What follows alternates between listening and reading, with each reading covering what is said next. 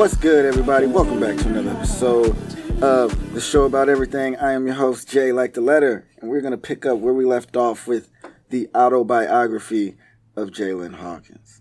So if you missed the first episode, the Hawkins Take North Carolina, I talked about moving across America in my family's Kendrick Lamar van. This episode, I'm going to talk about my experience growing up country. Wilson's Mills Elementary is where we'll start this story. So many memories from this school. I remember the outfit that I wore on the first day. I wore some black jeans, some white high top forces, a black hoodie, and I put my green Jets jersey over top of it. I remember putting my clothes out the night before and falling asleep next to them. My pops had always told me growing up that he used to put his pants under his mattress so they would be flat.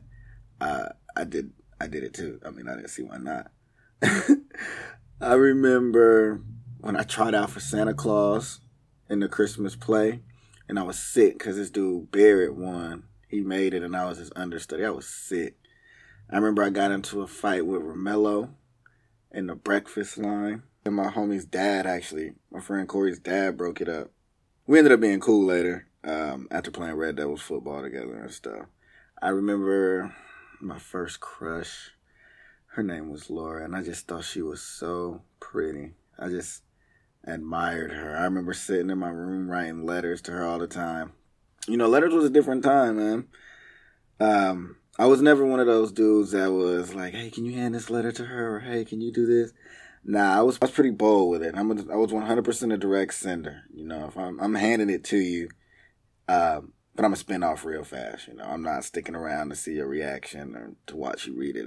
But I'm going to give it to you, though. It was during this time that I discovered I had a music addiction. My parents bought me a stereo for Christmas one year, and I had learned how to record the radio. And I just remember recording songs like My Boo, Noya Clap, Anthony Hamilton, anything by Anthony Hamilton, anything by Chris Brown, because they reminded me of Laura.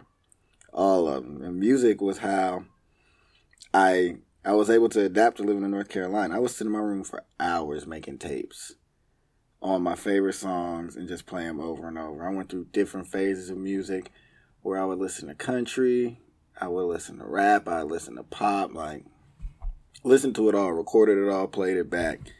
That was just what I did when I wasn't outside. I was 100% an outside kid, camping in the woods, running from dogs, setting things on fire, fishing in the creek behind our house. You know, we did everything. I was so much of an outside kid that my mom didn't bother, punishing me by taking away my phone or TV or anything like that.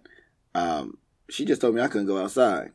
Now, mind you, my phone ain't really had no minutes like that anyway, so I'm sure that wouldn't have did anything. But when she said, you bet not dot that door, I knew I fucked up. That was her way of saying, oh, it's on when I get home. You bet not dot that door. My mom, she picked up some country slang while she was out there, too. I know she did. I could probably say that I am a product of multiple ass whoopings. I got whooped so much, yo. I was just bad.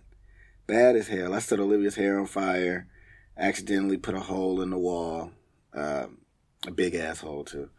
I did in my mom's Mercedes. You know, I just bad. I was so bad that my mom pulled me out of school and homeschooled me when I was in the 4th grade, and then sent me back. My neighborhood friends, you know, we were an odd group.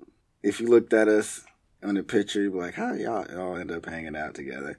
It was me, Brandon, Matt, and his younger brother Eric, Tyler, and Kennedy. But we called him Sausage Patty. Brandon's older brother Junior named him Sausage Patty because he was fat and slow, and we'd be playing football, and he just looks disgusting. So from here on out, he will be referred to as Sausage Patty, or Sausage for short. And since we're talking about it, we might as well get into his story. He was an only child, a real country dude. His parents were from Kentucky. You know, he rode dirt bikes. His people had guns, the loudest truck in the neighborhood, rebel flags, country music, you know, the whole nine. But I always thought they were cool. I can never say they were racist to me or any black people around me while I was there. They were definitely cool. They were definitely cool. The first time I smoked weed was with Sausage. We stole some from his peoples. We stole some weed, and I rolled my first joint. And it was probably the worst looking non-smoking joint ever. I was probably like 13, 12, 13, around there. But it was terrible. We tried to hit it, and it didn't stay lit, and it was all mush. It was, like I said, it was terrible. But I do remember bragging to my brother that I had just smoked weed. And he was like, no, you didn't. I was like, yeah, I did. Then we threw it out. And he was like, well, take me to it. So he made me show it to him. And he just picked it up, and he went and re-rolled it in something else, and then he smoked it by itself. Now that I think about it, he got me. But it's cool because I can say that I smoked weed. My favorite memory with Sausage Patty is when he got beat up on the bus by Brandon. And it's my favorite memory because I instigated the fight and they neighbors. So it's like, why? Why did y'all fight on the bus? Y'all could have just got into a fight in the neighborhood. But the story goes like this. We're on the bus, and I'm sitting with Brandon. He's sitting on the inside, and Sausage came on the bus just talking shit about something. And I said, you must be talking to Brandon, because that's the only person you can beat up. And then Brandon was like, shoot, man, I'll whoop his fat ass. And, me being me, I was like, damn, Sausage. Dang, he said he gonna beat your fat ass. You just gonna take that? Like, you just gonna sit there and let him say that? So he started defending himself and everything. And he's just like, oh, you're not gonna do anything, I'll whoop your ass. And all of this, I'll beat you. And the last thing that Brandon said... The last thing he said was, I'm not going to fight anybody unless they talk about my dad. Which was super funny, and it didn't really make sense to me. Like, that was his stipulation because we knew his dad. You feel me? Like, Mr. Chris was the all-time quarterback and the all-time pitcher and stuff like that. So I'm like, why? He knows your dad. Like, why would he say anything weird about your dad? But that didn't stop me. That didn't stop me. I said, man, I understand if you're scared, Sausage. Like, if you're scared to say something about his pops, you feel me? Because you're scared to get beat up. But I wouldn't, you feel me? Like, I'm not scared of nobody. Like, and that's all it took. Sausage looked at him and was like, man, your daddy's stupid. Brandon tapped me on my shoulder. It was like, watch out, Jay. Straight jabs just flying at his face. And the funniest part about the whole fight was Sausage yelling while he's getting hit. So he's just getting hit. He's like, stop! Stop! Stop! Somebody get the bus driver! Somebody get the bus driver! Like, he's bleeding. He crying. I'm laughing. Like, I am weak. Like, bro, you calling for the bus driver, bro? Like, what do you think the bus driver is gonna do? Like, Brandon whooped his ass, yo. Brandon was my next door neighbor. We pretty much did everything together, like we played Grand Theft Auto, basketball, football, baseball, hide and seek, road bikes, fixed bikes, Brandon, quick little funny story. Brandon is the reason that my family switched from Dish Network to Time Warner Cable. We were in the back playing football one day, and he goes for a slant, catches the ball, turns upfield. The next thing you know, he gets clotheslined by the dish. My mom come out talking about something wrong, what's going on with the dish. He done smacked it so hard that it don't work no more. Family got to switch to Time Warner Cable. Back to what I was saying. Yeah, we did everything together. And I fought Brandon more times than I've probably fought anybody else in my life. And we just fought over anything and everything. I remember one time we got into a fight over a report card. We got into a fight over report cards. He was asking everybody on the bus to see their report card. He's like, yo, let me see your report card. He asked everybody. And when people would ask him, he wouldn't show it.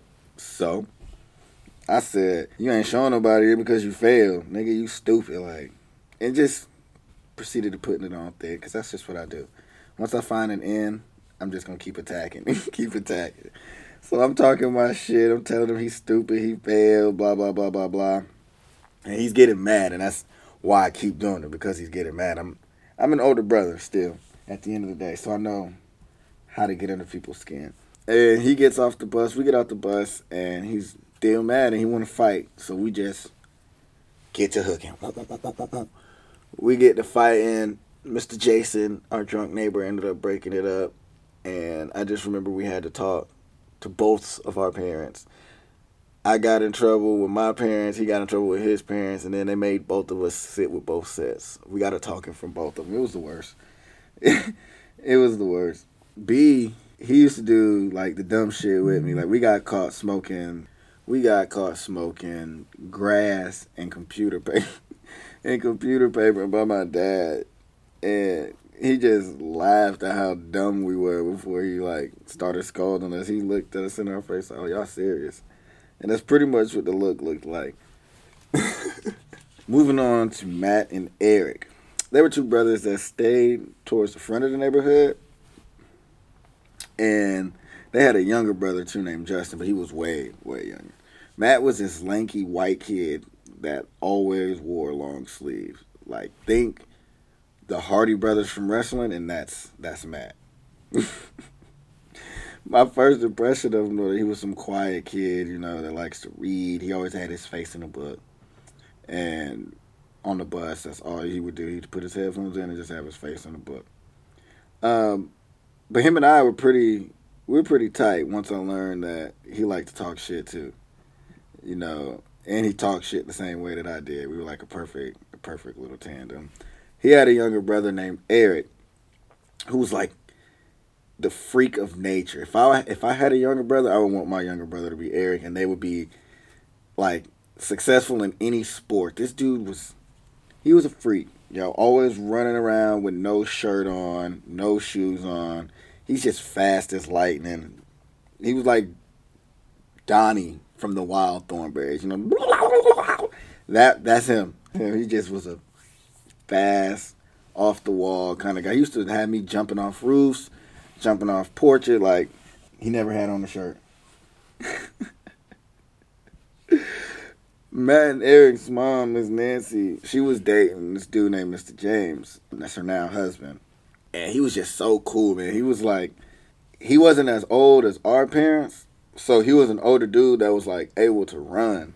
Every time our parents played, they was like all-time quarterback or something like that. They weren't really out there trying to get in the trenches and nothing. But Mr. James, he played sports with us. He taught us about motorcycles, and he even played hide and seek with us. So in my neighborhood, hide and seek was a big deal. I'm talking like super huge. We would go and put on black clothes, wait until it's like mad late at night. I used to here's a pro tip for y'all next time you play hide and seek outside. I used to put socks over my shoes, so when I'm gliding across the grass, you can't really hear it. It just really sounds like nothing. Pro tip for the next time you're out there trying to play hide and seek. So the fact that he would come and play, he was dope. I remember we were all hanging out one day, and Tyler had came and said something like about his mom being stupid, and she was pissing him off and shit like that. And Mr. James said, son, you lucky I'm not your age, because I'll whoop your ass. And he was just like, everybody was like, what? Mr. James, like, what the hell? He was like, he looked us all in our face and told us, he was like, don't tolerate anybody talking bad about their mom around you. You nip that shit right then. Like, you don't, if they talk about their mama, they'll talk about you. And, that's one of the lessons that I received in my life that I chalk up from being raised in the country. I probably wouldn't be playing tag in the street with a grown-ass man had I lived in the city. It just looks a little different. Growing up with 1.1 acres of yard was a huge responsibility. And we didn't have the luxury of a riding lawnmower for a long time. So it was me, my brother, and my pops. We was out there twice a month pushing, raking up pine straw, picking weeds. So many lessons that I've learned in the years that I spent doing chores and spent in the yard learning them, it all boils down to you want it to look good because it's yours. And that's something that I feel like my pops really tried to instill in us, You're responsible to upkeep and maintain what's yours. And because it's yours, it needs to look good. It was a whole lot of days spent in this yard cutting, raking, burning, wheelbarrowing, picking. Like, cutting grass wasn't the only way that this lesson was enforced. I remember my pops teaching me how to clean my shoes, how to polish them, how to wash my laces. And the lesson was always the same. It's yours, and you're responsible for it. What's yours needs to look good because it's yours. I'm Jay Like the Letter, and you're listening to Growing Up Country, Episode 2 of the Autobiography of Jalen Hawkins here on the Show About Everything. Make sure you tune into the next episode when I continue talking about growing up country.